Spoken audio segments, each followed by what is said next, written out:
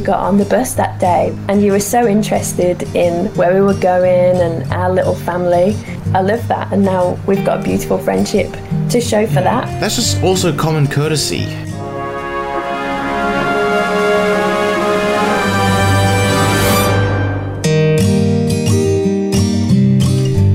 Hello, ladies and gentlemen. Welcome to another episode of Mr. A Plus. Joining me today is somebody I met by chance on the bus. We were both going to Sydney and got talking. I found out that she is the CEO of a charity known as Escabags. It's a company that helps women escaping domestic violence. And last week, she got awarded New South Wales Community Hero of the Year Award in the recent New South Wales Women of the Year Awards. Ladies and gentlemen, please welcome Stacey Jane. Hey, thank you, Michael, and so lovely to see your smiling face. Thanks, Stacey. You're welcome. It's always a pleasure. I'm really pleased that you're joining us today. Yeah, it's lovely to be here. First off, I just got to say a huge congratulations to you for your recent award for New South Wales Community Hero of the Year that you won last week. How was that? Oh wow, thank you. It was an incredible experience from start to finish. Quite overwhelming at times, especially being invited to Government House the evening prior to the awards ceremony. It's not every day that you get to experience things like that and meet such important people. So yeah, it was amazing. But I'm very tired.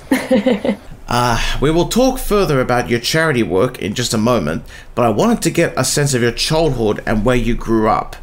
You weren't born in Australia, were you? No. So tell me about when you first arrived from England. Yeah, so I'm originally from a city in England called Birmingham, which is often referred to as the second city, which is after London. So Birmingham is completely different to where you and I both live now, and some people would call it a concrete jungle. There's lots of tall buildings. We're nowhere near a beach, but the local councils do set up a little makeshift beach in the city sometimes during summer, usually next to a water fountain, which is quite funny to see. Definitely not really a place that I would feel comfortable personally myself. No, not many people do, Michael. Considering that I'm no fan of concrete jungles. No. So how long ago did you first arrive? So I've been in Australia 2.5 years now. I've not really had chance to venture around Australia much other than a little bit of New South Wales, because obviously we went into lockdown and restrictions because of that thing that we won't mention. But so I'm looking forward to having a little adventure and seeing more of Australia in the coming years and months. And also, just to give you a little quick heads up, my podcast has a strict no COVID talk policy. My lips are sealed. Excellent. What are some of the differences between living in Australia and living in England? Oh, I'd definitely say the weather has to be number one. I think that comes as no surprise. England can be pretty miserable in that respect. But I will say that there's nothing better than an English summer's day, which usually consists of sitting in the back of a beer garden in a pub with Sky Sports News on, watching the football. And a summer's day for us is probably about 23 degrees at best, if you're lucky. Yeah, I suppose so. Although personally, I absolutely hate hot weather. Oh, really? Yep. How hot can you take? Maximum of 25 degrees, I'm golden. Are there any other differences you can tell us about? I think people are very much more like community minded, and I love to see the families out, on the beach or walking their dogs.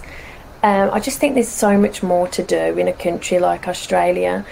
And I know the weather has a lot to do that, and obviously all the beaches and things, but yeah, there just seems to be a better atmosphere when you actually go in and speak to people. People are friendlier. I'd love to go to England myself, and I should also ask you, where would be the best place to take a date? I think you'd really love going to Covent Garden. It's just there's loads of little like beautiful restaurants. It's quite oldie worldy, but you're never too far from, you know, the Big Smoke, if you like. So you could go and see Buckingham Palace, Big Ben. So there's so much to do. I can certainly tell. Can you tell me about your childhood and your wonderful family? I would say I've got quite a dysfunctional family. I think, you know, both my parents have been absent in my life for a long time. I've got a wonderful brother who's 18, Jack. He's autistic, actually. He's 18 now, but he would have been just 15 when I left England, and he was taller than me then, so I'm sure he'd be absolutely towering over me. I'd probably say it's Jack that I miss most, but I was also very blessed to have wonderful grandparents, so I've got lots of beautiful memories with them over the years, especially my granddad. We used to cuddle up and watch Tom and Jerry for hours and hours. Seems like everybody loves Tom and Jerry. I know. I still like to watch it now as an adult sometimes. It's just nice to feel like a kid again, isn't it? Nothing's too serious. And can you tell us a little bit about your fiance and stepson? So Johnny's actually English as well. So my friends back home are like, you travelled all the way to Australia and you end up meeting an Englishman. So Noah's 12 now. He, obviously you've met him. He's of course Australian, but he's got the attitude of a little English lad sometimes. So he loves his English football, and Johnny and I will often joke about who he supports, whether it's my team, that's Aston Villa, or Johnny's team, which is Norwich. But I'll let you in for a secret. It's Aston Villa. He prefers Aston Villa. I see. Yeah. I've been with Johnny now for nearly 2 years, so we're very blessed to have, we live in Wollongong, not too far from you, so we love going up the Blue Mile for walks, which we'll do this evening after we've spoken.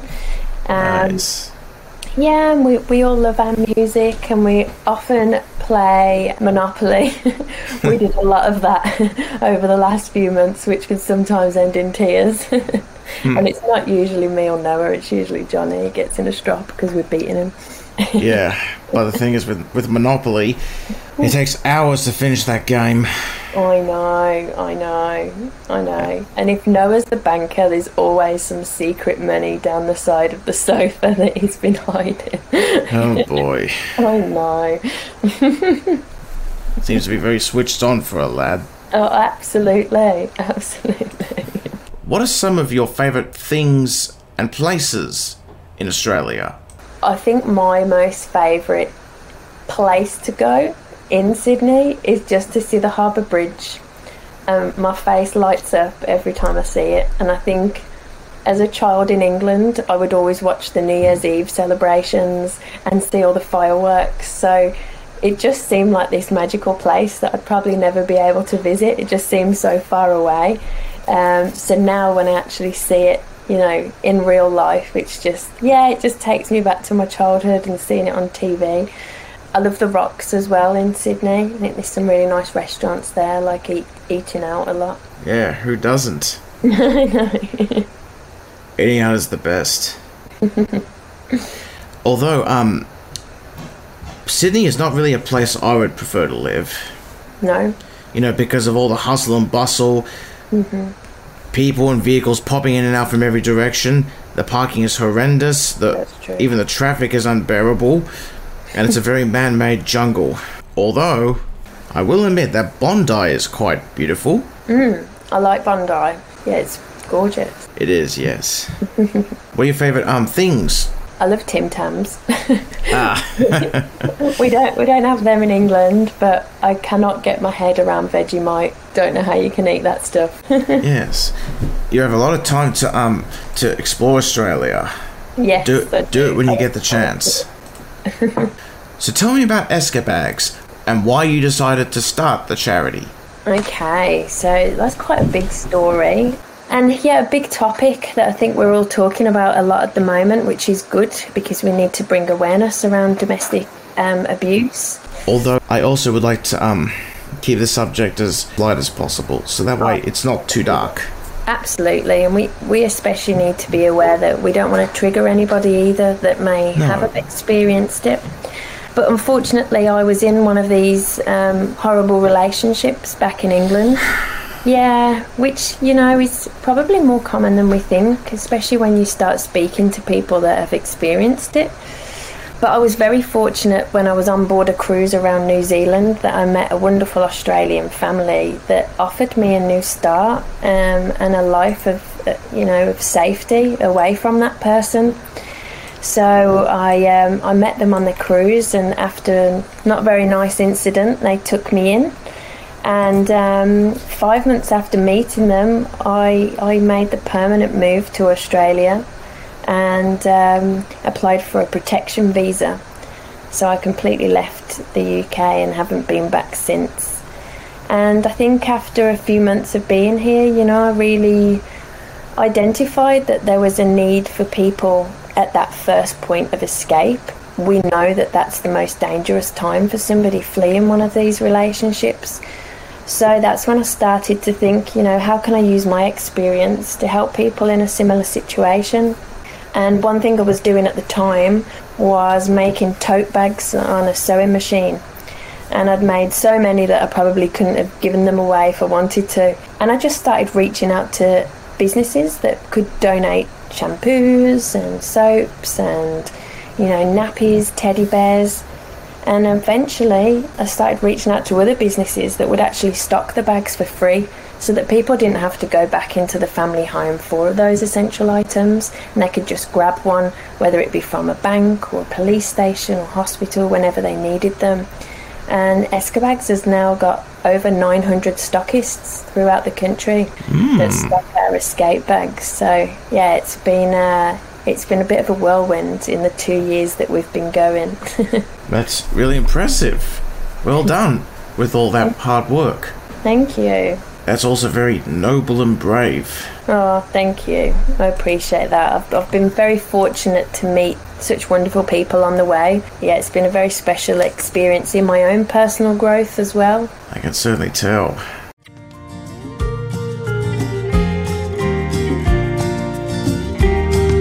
What has been the most surprising thing you've learned since starting this charity? Oh, absolutely the power of the kindness of strangers. If that wonderful Australian family hadn't have taken a chance on me and helped me, then, what's now happening within our local community and now the whole country, it's just phenomenal. But all it took for one person to do that one random act of kindness, and look what it's achieved. Yes, that was definitely very kind of them. That's the one way that I can now give back to Australia after Australia's been keeping me safe for nearly 3 years. So I think if we just keep paying it forward, kindness is free. So that also leads me to ask you, why is kindness so important to you? One random act of kindness, you just never know where that could lead to. Even speaking about our friendship, the one thing I noticed about you when you got on the bus that day was just how polite you were, and you were so interested in where we were going and our little family. I love that, and now we've got a beautiful friendship to show for that. And you didn't have to talk to us, and we didn't have to talk to you. We were all a bit fed up because our train had been cancelled on the way to to Sydney. If people make more of an effort to talk to each other in a kind and respectful way, who knows what conversations we can start. Yeah, of course. But also, asking questions like that, that's just also common courtesy. I agree. And it's also a way to start a conversation as well. 100%, but not many people do. I think people get stuck in their comfort zone, don't they? Yeah, I know.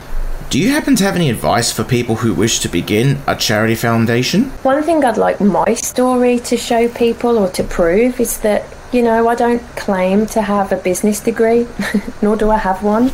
But what I did have and what I do have is the passion and the empathy for others, in that situation that I was once in. And what you'll find is that people will gravitate towards you that you need for support. So whether that's from a legal background or financial support, whatever it is, if people see that what you're doing comes from a place of passion and love, they will help you. It isn't easy. I'm learning every single day. I feel quite uncomfortable using the CEO title sometimes because I don't think I've got to that place yet. But a lady once said to me, "Don't worry about that. You are the Chief Experience Officer." And the experience is something that I've lived, so I don't mind using CEO in that respect now. But if you believe, you will achieve. The sky's the limit, especially when you go through difficult times in your life. Just take it each day and each small step, one by one, and you always have that little bit of growth. Nice. Also, that actually sounds more fitting for the founder of a charity, Chief Experience Officer. Absolutely. I've actually heard Chief Empathy Officer as well, which is quite a nice one. They're both perfect for a charity. And now, I got to ask you this from a hypothetical point of view.